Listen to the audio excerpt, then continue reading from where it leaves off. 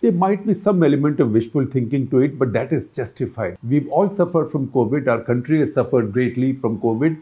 So there might be an element of wishful thinking to believing that as we turn into the new year, that is 2023, that is more than 3 years after the virus was first discovered or the first patient was discovered, we would again be talking about COVID on Cut the Clutter. But you know what? Thank the Chinese, because they are the ones who gave us COVID-19 and they are the ones who brought it back now in our headlines and on top of our minds. And you know what? Once again, it is the virus has hit them first. Hit them first. Now, there can be some schadenfreude that the Chinese, they gave the virus to the world. They haven't helped the world as yet find out where the virus came from. Where did it originate, from a lab or from an animal? And if an animal, then from which animal to which animal? All of that is hidden in China like a lot else in China, and nobody dares to question it. But that besides, the fact is that COVID-19 is back with a vengeance in China. Now, we were watching this situation for the past few days, and I thought maybe there was a little bit of alarmism, because once again about China, this can happen because so little comes out of China that there is also a community of China critics. There are also Taiwanese social media handles. There is a lot of propaganda, counter-propaganda, and even in the West, there are China skeptics. So we were watching. But now there is evidence that COVID-19 has really exploded in China in terms of new infections. Beijing right now is overwhelmed. So cities, in fact, all the country which had been opened up. You remember that Xi Jinping had his famous or infamous zero COVID policy, where entire cities, in some cases entire country, was blocked out, was put in quarantine so that no COVID case would be found. That now seems to be backfiring. You know why? Because a new variant is now spreading, a new variant of Omicron. What else? This is the BF7 variant predominantly. It's very infectious because, more importantly, because China followed the zero COVID policy, far too many of the Chinese don't have that one protection that many of us have, that is of having been infected with the virus at least once. Because while we've been vaccinated, the best vaccination is a prior infection. So I can speak in my case, as in the case of many Indians, because a booster is available to all. We are now protected by 3 shots, that is 2 initial shots and 1 booster, and also by the infection. The Chinese population, the bulk of the Chinese population has not been infected in the past, so they do not have that natural immunity. The second important thing, which we have said in the past and which is now globally acknowledged in the medical and research community also, the Chinese vaccines are duds. Sinovac and CanSino, these are duds. These are duds. These have efficacy. Now, these are all state secrets in China. And the funny thing is that the same WHO that will not approve India's Covaxin has approved these two, because who takes pangas with the Chinese? Same WHO has not even given us any death count to the Chinese, no modeling, no estimation, nothing. Whatever China say is right, because the big boss is always right. But the fact is that it's now globally acknowledged that these two vaccines are quite useless. So the immunity provided by the vaccines is poor. Whatever immunity they provided is also waning now. Too few Chinese have taken the booster, and there also too few Chinese over the age of 60 have taken the booster. To begin with, too few Chinese over the age of 60 have taken the vaccine because there are doubts about the vaccine. If you look at the population over 60, less than 50% have taken the booster. And if you look at population over the age of 80, then less than 40% of them have got vaccinated to begin with, which means 60% people over the age of 80 never got vaccinated, never got infected. That's why the panic in China. Now, how do we reckon how fast a virus is spreading? So if you go back to the Cut the Clutter episode, at the peak of the pandemic, we had introduced a term called R, which initially used to be called R naught.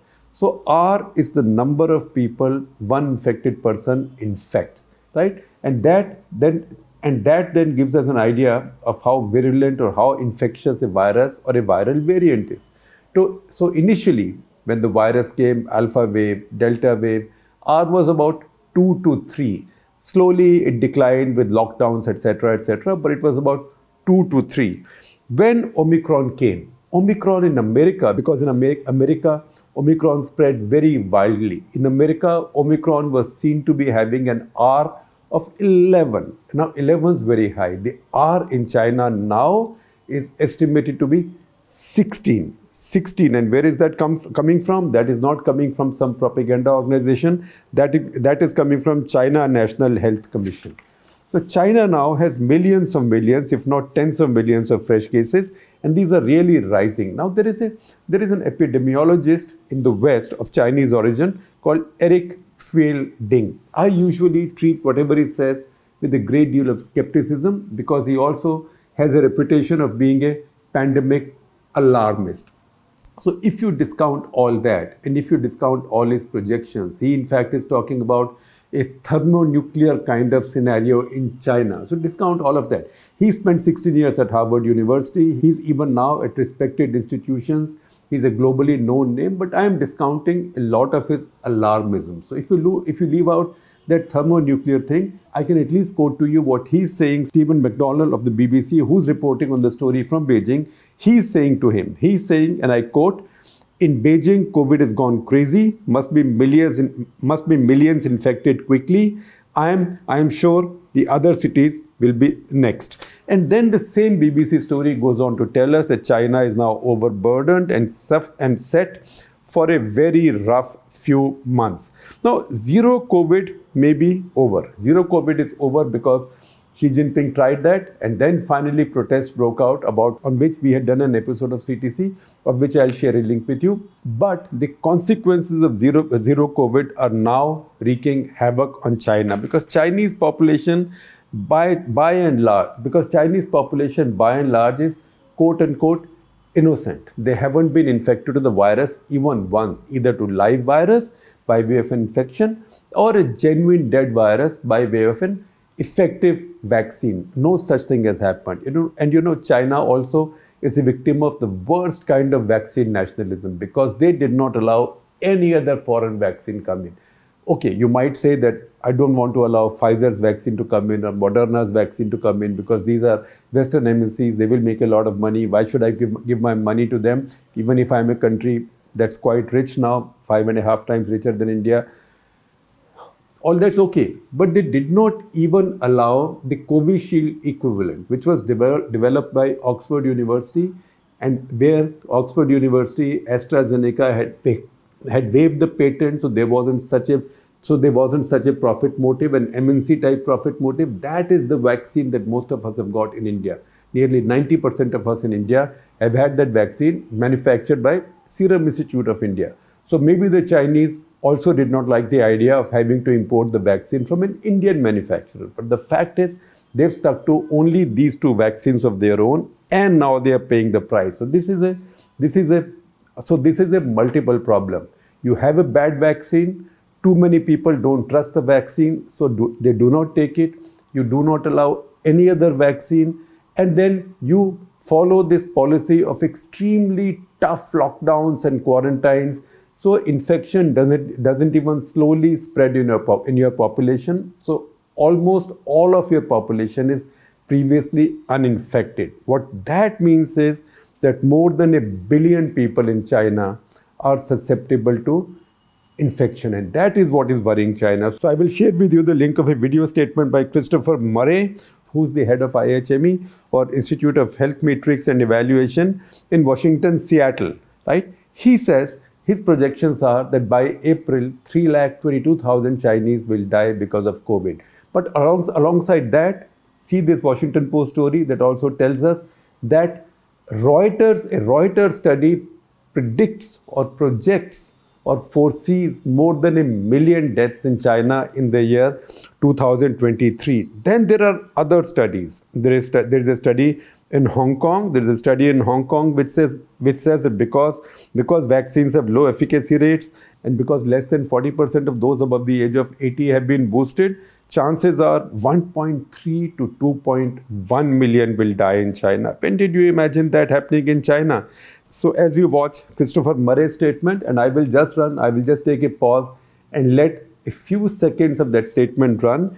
He says that Chinese vaccine has less effectiveness, and also China has not allowed it And also that China has not allowed the import or use of the new antivirals developed overseas in the Western world, particularly Paxlovid of Pfizer. Now I know that there are lots of Pfizer skeptics in India who will say, "Oh, this is again a plug for Pfizer. Why should the Chinese import an evil American corporation's drug?" But the fact is that the Pfizer and the Chinese regulators and Chinese administration have already signed an agreement opening up the doors for the import of Paxlovid. How soon that can come, how much can Pfizer produce, and how much can China use, that is something that lies in the future. But he says, Christopher Murray says, that if this is done, then 26% deaths can be avoided. I will also share with you a very detailed story on National Public Radio that quotes international organizations and also Chinese disease control people as saying that up to 80 crore people, up to 800 million people are now prone to get infected and will likely get infected. That means 10% of the world's population will get infected again, although in this case only in China. But you know what?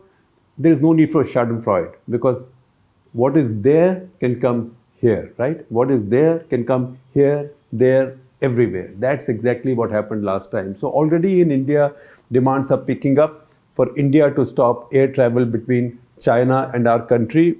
I'm not sure that will be done because that has its own consequences, but that demand is now picking up. Now that story on NPR also quotes Shi Chen, who's a global health researcher at Yale University, who says that he spoke to Xiaofeng Liang, who's the deputy director of Chinese Center for Disease Control, who says that this virus may infect 60% of China's population. So that is where we come to the figure of 80 crore plus. Now, even if the death rate is very, very low, this is 10% of the planet's population. Even if the death rate is very, very low, even if it's lower than, say, the US rate of 0.3%, it could still be a lot of people. In fact, the projections of credible Hong Kong researchers now are that the deaths could be up to 684 per million of the population. That itself adds up to 964,000 or almost a million people. So the million right now, I know that there are issues with modeling, but since modeling has been quoted in the past many times, particularly in the case of India,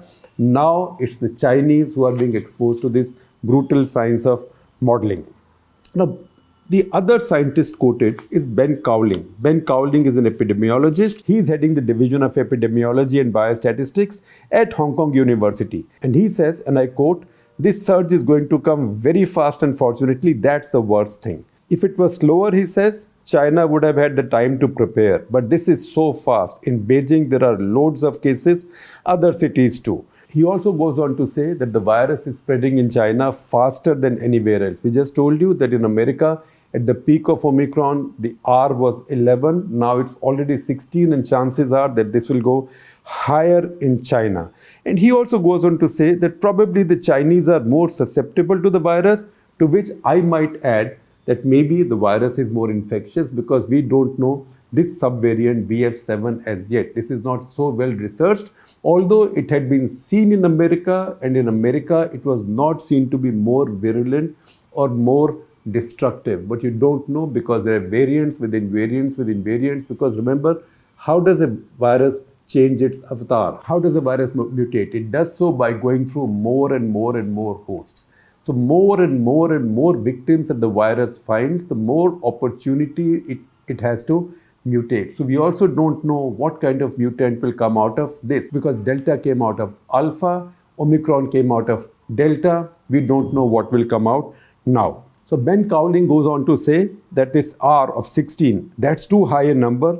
That's why the Chinese couldn't keep zero COVID policy going, because this virus is so infectious that even with the zero COVID policy and lockdowns and quarantines, the virus was still spreading within the population. Last winter in the US, he says, cases doubled every 3 days or so. Now in China, and I quote, "Now in China, the doubling time is like hours. Even if you slow it down a bit, it is going to spread very, very, very quickly, and hospitals are going to come under pressure, probably by the month end." Now, what are the reasons why the Chinese have got into this trouble? Number one, there is very little immunity. Why? Because too few people were allowed to be infected. Now you might say, what kind of nonsense is this?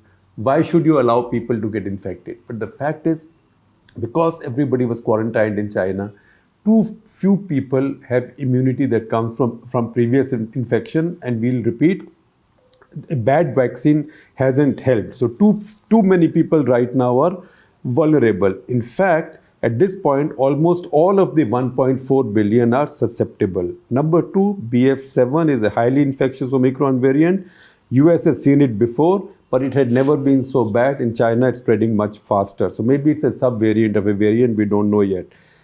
Number three, over 90% in China are vaccinated. That's a good thing. But they are all vaccinated with Sinovac or CanSino, the Chinese vaccines, which nobody trusts in most parts of the world.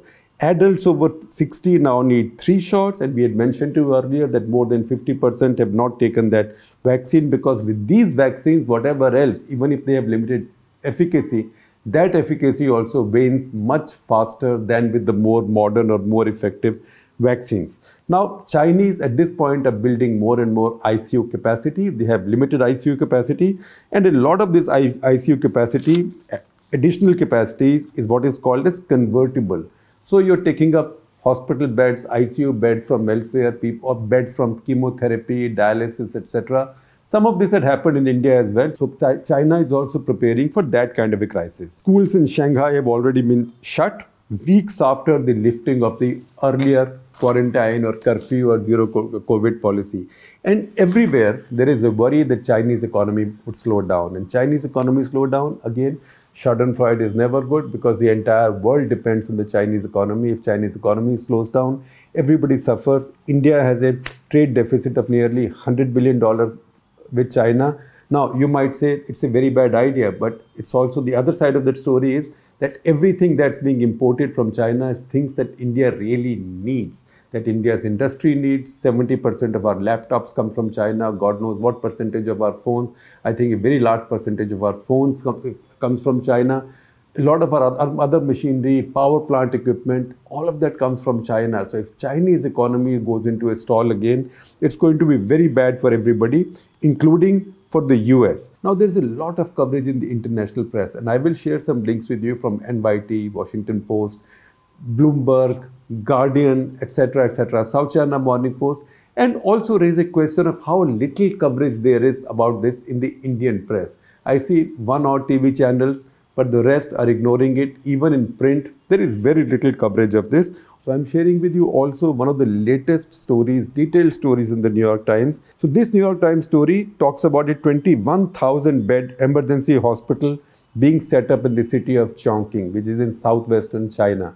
And this city was a showpiece of the zero COVID policy. Then that was withdrawn and the cases went up all of a sudden.